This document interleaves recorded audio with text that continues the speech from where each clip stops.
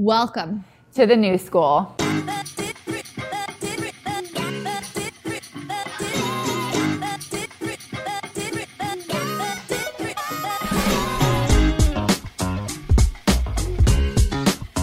What we wanted to do was talk about the concept of authenticity and vulnerability in an industry that has typically been super buttoned up, super professional, and a little bit old school. Hi everyone, and welcome to episode number 5 of the New School Video Podcast. It's Candace, and in this episode, I co-host with Meg as we talk to Seb Dovey, an advisory board member of FICOM. So Seb is a pretty cool dude because not only is he on the advisory board of FICOM, but he serves as a member on boards of directors of all kinds of financial services firms across the globe. He was a co-founding partner along with his wife, Kath, of Scorpio Partnership in 1998. They were later bought out by Aon. I think I'm saying that right. They were focused as a research and insights and management consultancy firm on where the industry was going and what the ultra high net worth client actually wants. In this episode, he talks about where the industry is going. We ask him about a video that we found of him in 2006, where he was talking about the need to go digital, to use social media to grow, and the types of things that probably were a little bit wild at the time. He shares what his experience was like, the surprising insights that they discovered, and where he believes the industry is headed for the future. You don't want to miss it. So Seb, I did some online stalking. I told you that I did. But what I was talking to Meg about when we were prepping for your interview was I found a YouTube video from you that you were in from like 2012, okay? And it's 2020 right now. And in 2012, you were at a conference and you were talking about a human-first approach to financial services. You were talking about how the more high net worth a client becomes, the more digital they become. And you were also talking about how social media was going to be one of the top 3 ways for firms to grow. And so that was in 2012. And I said to Meg, I was like, Seb was like, ladies, these things you've been talking about, I've been talking about them for 10 years. What was that like so long ago to already have seen that? What was the response? And it kind of, at that point, I would imagine, of course, because even now, was very groundbreaking. What was it like? I'm not sure. I suppose, look, I mean, I think the curse, when you're in a business, the business that we had was a research and consultancy business. It spent its time anthropologically understanding the behaviors of very wealthy people. We had the privilege of being able to look at the responses and understand what the future looked like. What we learned was that when you tell people of a future, it's quite difficult for them when they're dealing with the present. And what we also learned was that our visions of the future were often many years ahead. And so, well, now we know, I mean, at least 12 years ahead, although a sense of, I think I was doing that type of presentation by early 2006, 7. But the point behind it all was, how did I feel? At times pretty frustrated, because if people had moved then, how fast they're moving now, goodness me. And a few did. I suppose the other challenge is that I did feel often like a lone voice globally. There are very, very few people talking about that type of narrative and, thinking about the ways in which to address it. Most of the time I'd make those sort of speeches and people would just glaze over or say that they just simply didn't believe it was possible that wealthy people would double click, or wealthy people would use the internet in different ways. Wealthy people would want to try before you buy. And look at it now. I mean, got Michael Kitcey's now being a sort of goddess about this area. Well, God, I suppose, not goddess, but I think there's many people that now talk about it, and I don't mind. I actually got a thrill out of being a purist and being quite early in the process, and we did well out of that. I think that today people, advisors, wealth managers would still tell you the same thing that you probably heard back in 2006. I think the majority would say high net worth, ultra high net worth clients, I'm never going to connect with them on social media. It's all about the relationship. It's about how you get into the relationship from a trusted source only. So while I agree with you that, you have the privilege of sort of being ahead of the game and being that lone voice so many years ago, and now there's many more voices, I still think that we have so far to go. And I think that this industry also responds really well to data. And I know that your business that you started with your wife, Kath, Scorpio Partnership, that you eventually sold to Aon, was really about, you worked with some of the largest global wealth managers and financial institutions to help them get into the mind of the ultra high net worth. So when you're talking in 2006 about this human connection and the need to be digital and all of these things, it was backed by data, right? Yeah, that's right. And, I guess it goes way, way back. So we set the company up in 1998. So almost pre-digital, so an analog environment. And at the time, it was even more basic. We were just saying, look, how can you make decisions on, big commercial decisions at, banks that we worked with around the world based on absolutely no information? And their response was, well, we don't really need the information because we know what the customers want. I mean, it was crazy. It was a really, really peculiar sort of narrative. And I thought it was crazy. And I was a relatively, young, just inexperienced individual. And so was my wife, Kath. And we just thought, well, I know what, we'll go out and ask people and we'll do that. And we started to do that just on a very, very, what now seems quite crude, but just interview basis. Having been journalists, it wasn't a difficult thing for us to do, to have conversations. Our job, our skill, the skill of all the team that worked for us wasn't to be the people in the front of the screen, but the people to be behind the screen and just get people to talk.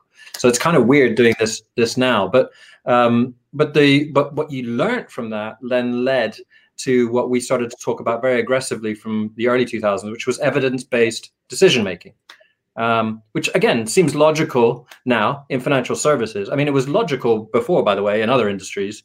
It's just not in financial services. And we're only still probably at the foothills of how we use data to make commercial decisions. And those commercial decisions will affect how we communicate, how we develop, how we put new products in the market, and all those things.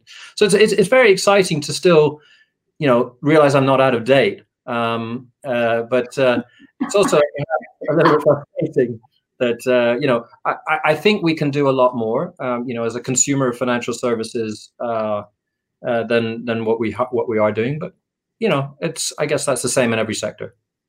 I know we want to loop back around to the idea of, commercial. So we're going to come back around to that, but I want to stay on your time at Scorpio Partnership really fast. And I know you did, the research and insights that were coming out of Scorpio were just incredible. And like I said, you worked with some of the biggest global financial institutions. Do you remember one specific study that Scorpio did that just completely surprised, that the results, the outcomes, the insights just completely surprised you? You thought, wow, that was not at all what I was expecting to get out of this. So there was a program of research, I think it might be what you saw on that YouTube video, Candace, which was a program which we invented and then delivered for many years called Future Wealth. So that was a program of understanding the needs of consumers year in, year out. And one, I was very proud of that as an idea and how we executed it. But two was that the thing that came out that I suppose, it did surprise us. I think we, when you're a questionnaire, you sort of know what you expect the answers to be. But what we found was we were able to correlate very aggressively, very actively, the importance that clients associated in client experience to how they chose financial services firms and how they compared financial services industry to, the retail sector, the aviation sector, and other brands. So the power of the brand, the power of the experience, really, we now had huge amounts of evidence, huge in relative terms, given where we were, to say to whether it was UBS or Wells Fargo or an IRA in the US, you need to understand that your brand is your sales force, and you need to understand that your customer buys you on the experience. You need to understand that your investment outcomes, your investment solutions, super important, super valuable, are actually, dare I say it, secondary in the buying alchemy. And Now you can imagine how well that went down for many years, but it was an ideology. It was the right one. It is the right one. You can see it being reflected in the way businesses develop and perform now. Why does financial services have such a tough time believing that a human-centered approach is actually what connects with high net worth clients across the spectrum, and that actually fuels the growth in their firms? I think in a way, I don't know if they have a tough time with the phrase. I think they're actually very relaxed about saying we're a client-centric business. What they have a tough time with is knowing how to do it, from an execution perspective. And there's a part of that which would be that a lot of the people that run the businesses are very historically sales oriented. Nothing wrong with that, but they'll come from the investment management gene pool and have built portfolio of management solutions and clients, and then one day they become the leader of the business, and they have to look at things that they probably not considered before, like marketing and communication, and all the other pieces of running a very good scalable company. And I think they've struggled with that. I think they've struggled with the disciplines and skills that are needed to run what is essentially a consumer business, not an investment business. And those were the kind of observations and cases that we were making worldwide, whether it was in Thailand or Tennessee, for argument's sake. And I think we're still in that today. There are now, the good news is that in the leadership cohort of most wealth firms, there is more evidence that I can see of a more consumer-oriented skill set running consumer businesses rather than just investments. And one thing that people misunderstand about comments that are made by me or maybe by others is that I'm being dismissive about the investment management. I'm not. It's certainly not the case. It's just the scale of responsibility of growing companies in this area has grown from just investments to running a much wider suite of importance. And I'll come on probably to that a bit later on. So I think that's very true, but I think what I was trying to get at, Seb, maybe is where does authenticity and vulnerability play into this? Well, I think authenticity has been there. The investment advisor or the RIA, particularly those that were involved with the planning side of it, they would get into the kind of the guts, the emotional EQ of a relationship with a client, and they really know that. I mean, there was a lot of authenticity in the connection between the clients, but it was very binary, in my view, between the advisor and the client, which was, I have an investment service that I need to sell because that's how I'm compensated. Which is fine, but I'm only going to listen to the investment piece. I'm going to listen to the rest of the narrative, but it's going to be to solve an investment outcome. And what I think authenticity has broadened into is clients share today and have today much, much more information. So we're in an information management business and a consumer business, of which investment services is a sort of subset. That is not a popular phrase to say, but I will rather like the YouTube video. Maybe this will be the one, but to sort of 8 years ago. But 8 years from now, I suspect people will be going, what it really is right now is an investment management is now an information management business. Hopefully by then, we'll all be happy. But I can imagine that's going to be what people will say. We'll make sure that we catalog this so that we can come back to it in 8 years' time and see what it means. I have lots of things that I write and then I put in sealed envelopes, and I'll put things like to be opened in 9 years' time or 10 years' time. Occasionally, I look at them and go, oh, okay, really? Was I thinking that then? You do that for real? You do that for real? No, where do you put the envelopes in your house? I used to really like when I was little, but I never received one. But the idea of the message in a bottle, I thought that was extraordinary. This idea that you could write one thing in one time and then see it later and then just be fascinated by either the prescience or the ignorance. That's just me, maybe. Do you have any examples of clients that you worked with during your time at Scorpio, or just businesses that you consult with or follow now that you think are getting it right from the, it's a consumer business, this is the information age? Have you seen any examples out there where you look at the business and the brand and you think, yeah, they got it? In financial services, specifically with the sort of subset of wealth, and this will maybe embarrass Candace, but we know now. But for probably since about 2012, actually, I used to point out to what was essentially a very small company. And I'd be, he never really knew or understood that I was doing this, but I'd be in, say, Singapore and say, guys, the thing that the company you need to look at, and every time I would say, would be United Capital. And now the reason I was looking at them, and we worked with, one of my largest accounts was SEI, so I spent a lot of time with SEI, and we were obviously very familiar with United Capital. They were, looking at them as a provider. The reason I was interested in was, it wasn't so much the underlying execution of the investment solutions. It was the narrative. It was about the narrative of communicating with clients.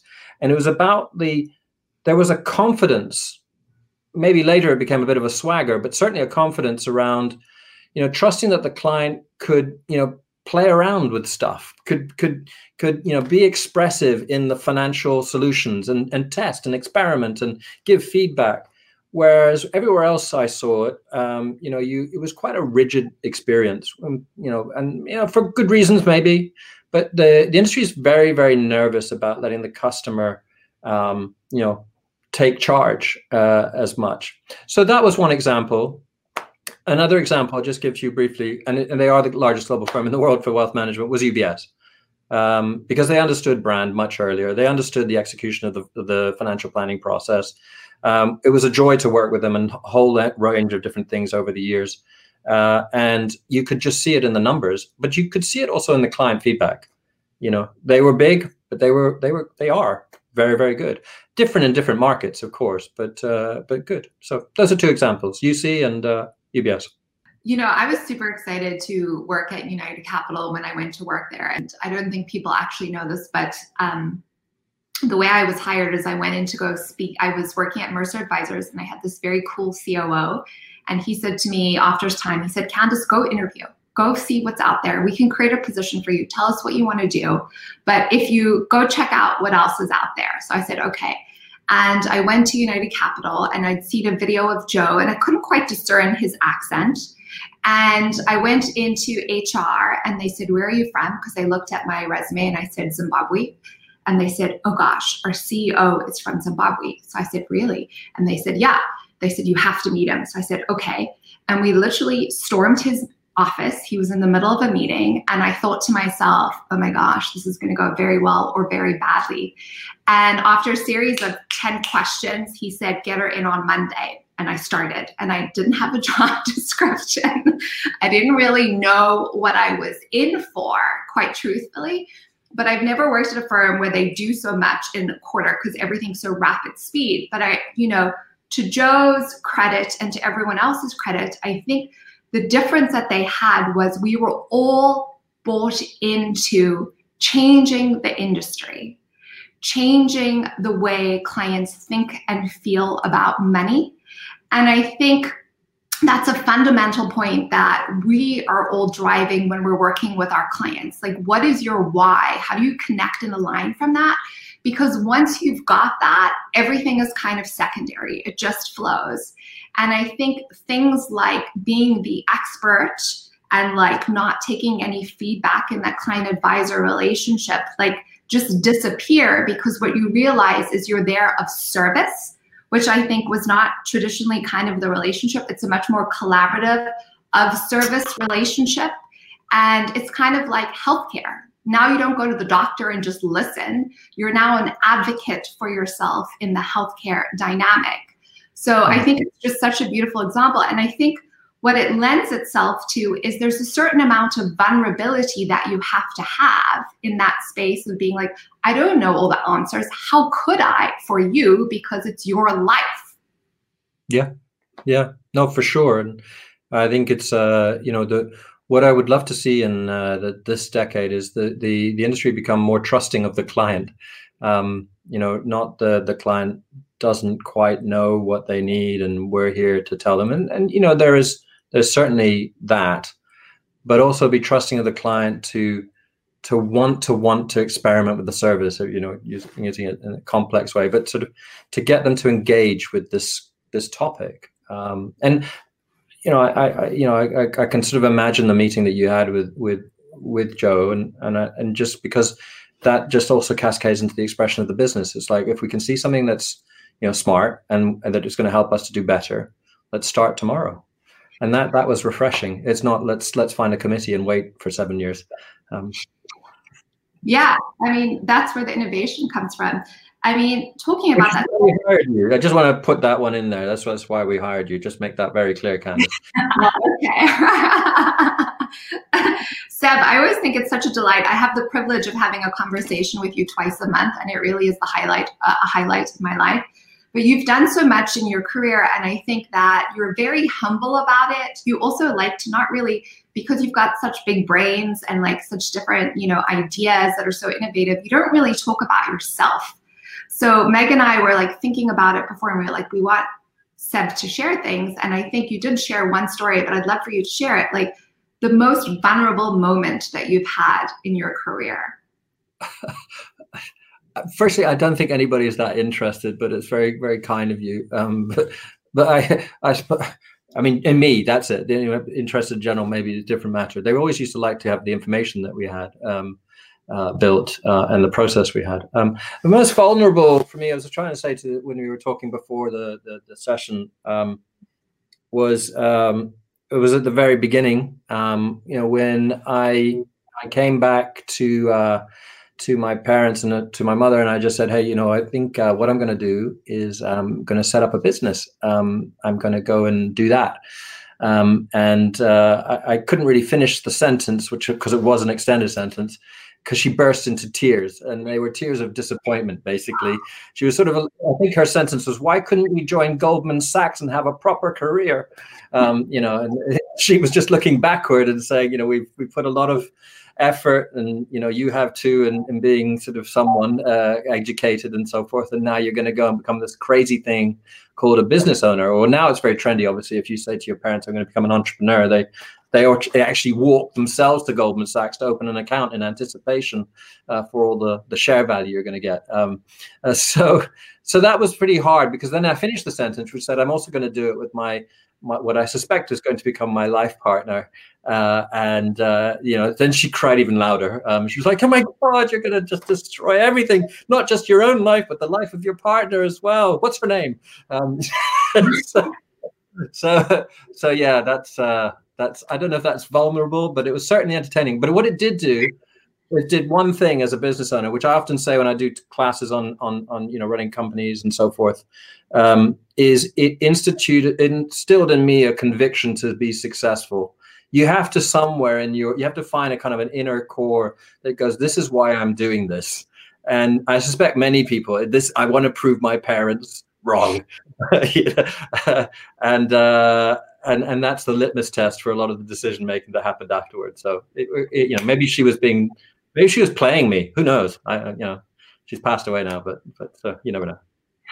I love that story, because if I think about the relationship that you and I have as the advisory board member at FICOM and as a female business owner, I face a lot of vulnerability and in my day-to-day and in how I approach my career. And one of the elements of our relationship that has been so empowering for me and for FICOM is that you really help me overcome fear and anxiety and face my vulnerabilities, but face them from a position of power and a position of confidence.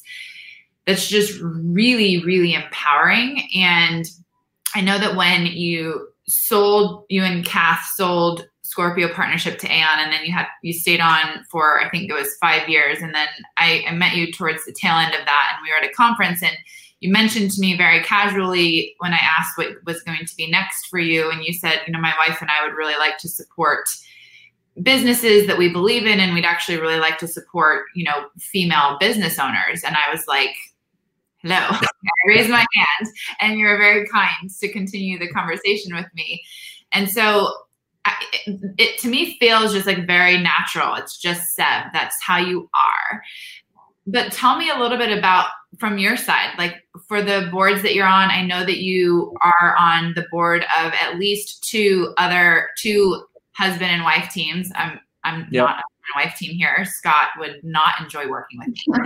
But I know that you have F2 and Rydell strategy, and I think your commitment to women business owners is just super cool. Like, what's that look like? What does vulnerability look like from your seat when you're working with businesses like mine? Well, I guess the reason we do what we do, I say we, and obviously I speak on as one of them, but my wife Kath as well, is so we found setting up a business as a partnership and setting up a business as a married partnership, and the industry of financial services simply can't compute that. You're almost odd before you even speak, and so I have some empathy with, if you take that a bit further, women coming into financial services. Before you even do anything, I sometimes say it's a bit hard to just say you're at a disadvantage. It's not always the case. It's just you're the odd one out, and I guess I've had a very odd one out upbringing, odd one out sort of education, odd one out setting. I've always been in that space, and to navigate being the different one is something that I understand. I express that confidence and comfort to other people. So that's sort of the emotional expression. The other side of it is that 70% of the companies that we back are female-founded companies around the sectors, and the reason is because there's a value there. There's an important role for companies having a more diverse leadership structure, husbands and wives, females only, siblings, and there's a space, and it's actually what I would really like it to be is that they will be irrelevant in the future. We won't be talking about whether it's female only or otherwise. We're just talking about good businesses. But I know how to find good businesses through that filter. That's the filter I understand. And it also turns out to be the filter that needs a lot of, good support, kind support, not always just cash support, just support. But it's a philosophy. It's not out to, make sort of massive fortunes. It's just out to make people make a good business. That's what I like. It comes back to the alchemy piece. What does the future hold, Seb, as you think about it, and like where financial services is going? I need to find my white cat so that right. So think about if this was the letter that you're writing to put in one of your envelopes. What have you recently put in there? Well, I think I've given a little hint of that for the industry, which I think the future holds for our wealth industry, is that wealth firms will recognize that they're information management businesses, and they'll organize themselves accordingly. And they'll organize themselves. What I mean by that is that they will become commercially successful as information management companies, of which investments are an output.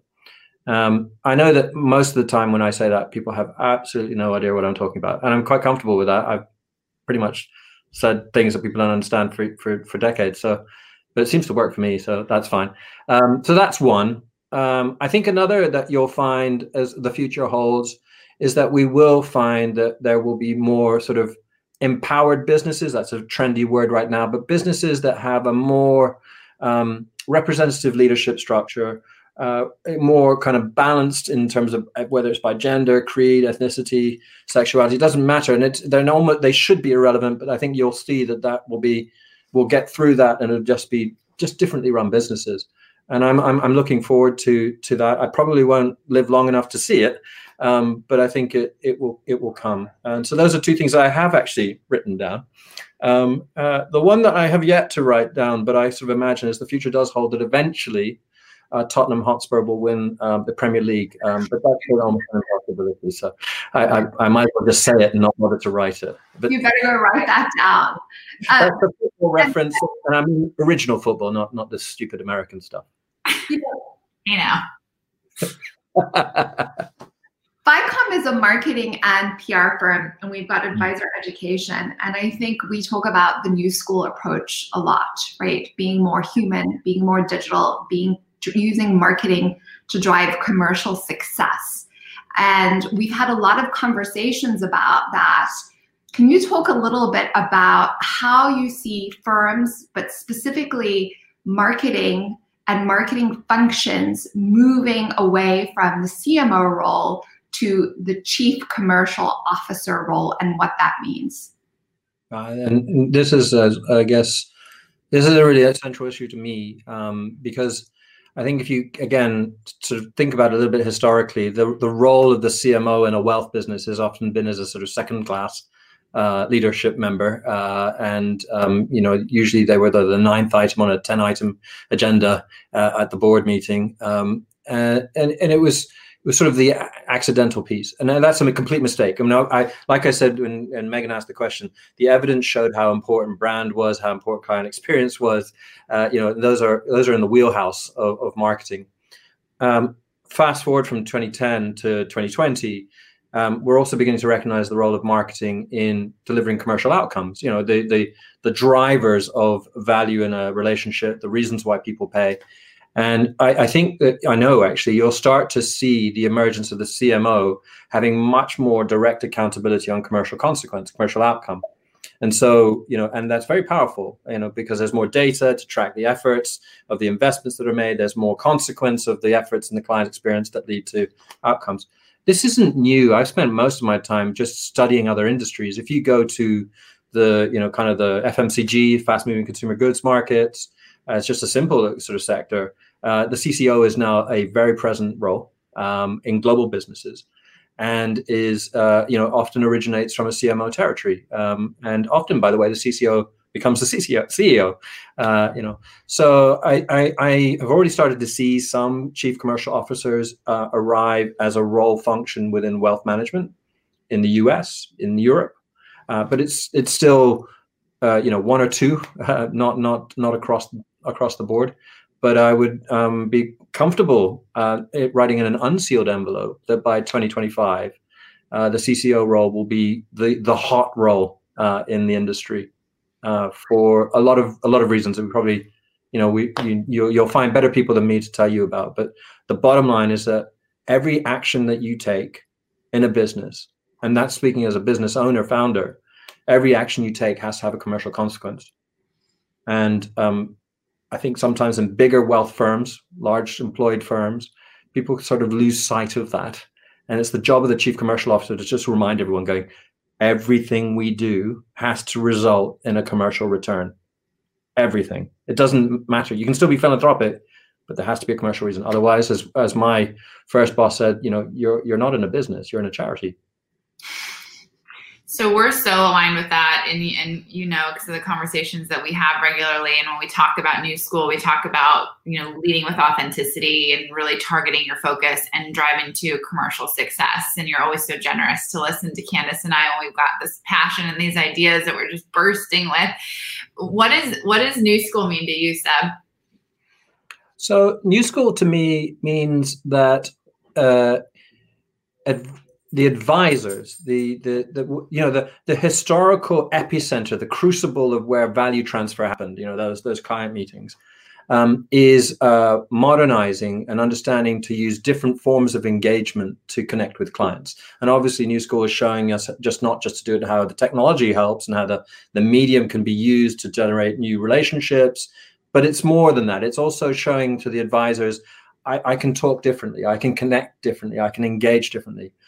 And I think that's actually the first building block, right, for New School. It's just teaching people the confidence to express themselves and be commercial online, which I suppose if you think about it sounds a bit crude, but you know what I mean. It's but there's a piece beyond that, which is I think if you step out of just the one-to-ones, I would expect that the industry will begin to realize that actually relationship from a client perspective isn't always just in the dialogue with you on screen.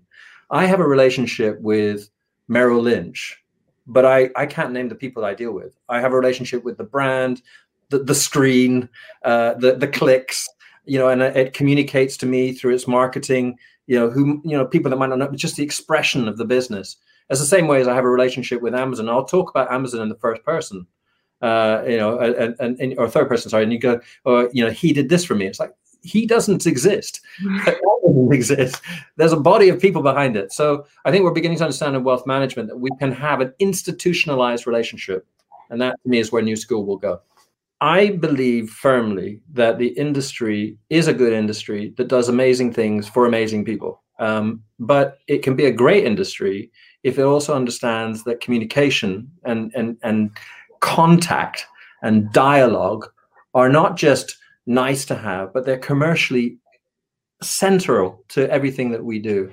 And that's not just to argue the case for FICOM. It's been the case that I've argued for 25 years. And I think the industry's come forward. And it's been the case that Megan's argued for at least 20 years.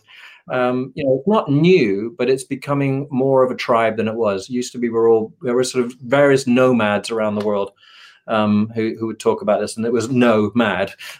So we were often described as pretty crazy. But no, I think now we're in a good place. But I realize that I'm rambling, and maybe by now everyone's clicked off, so that's okay.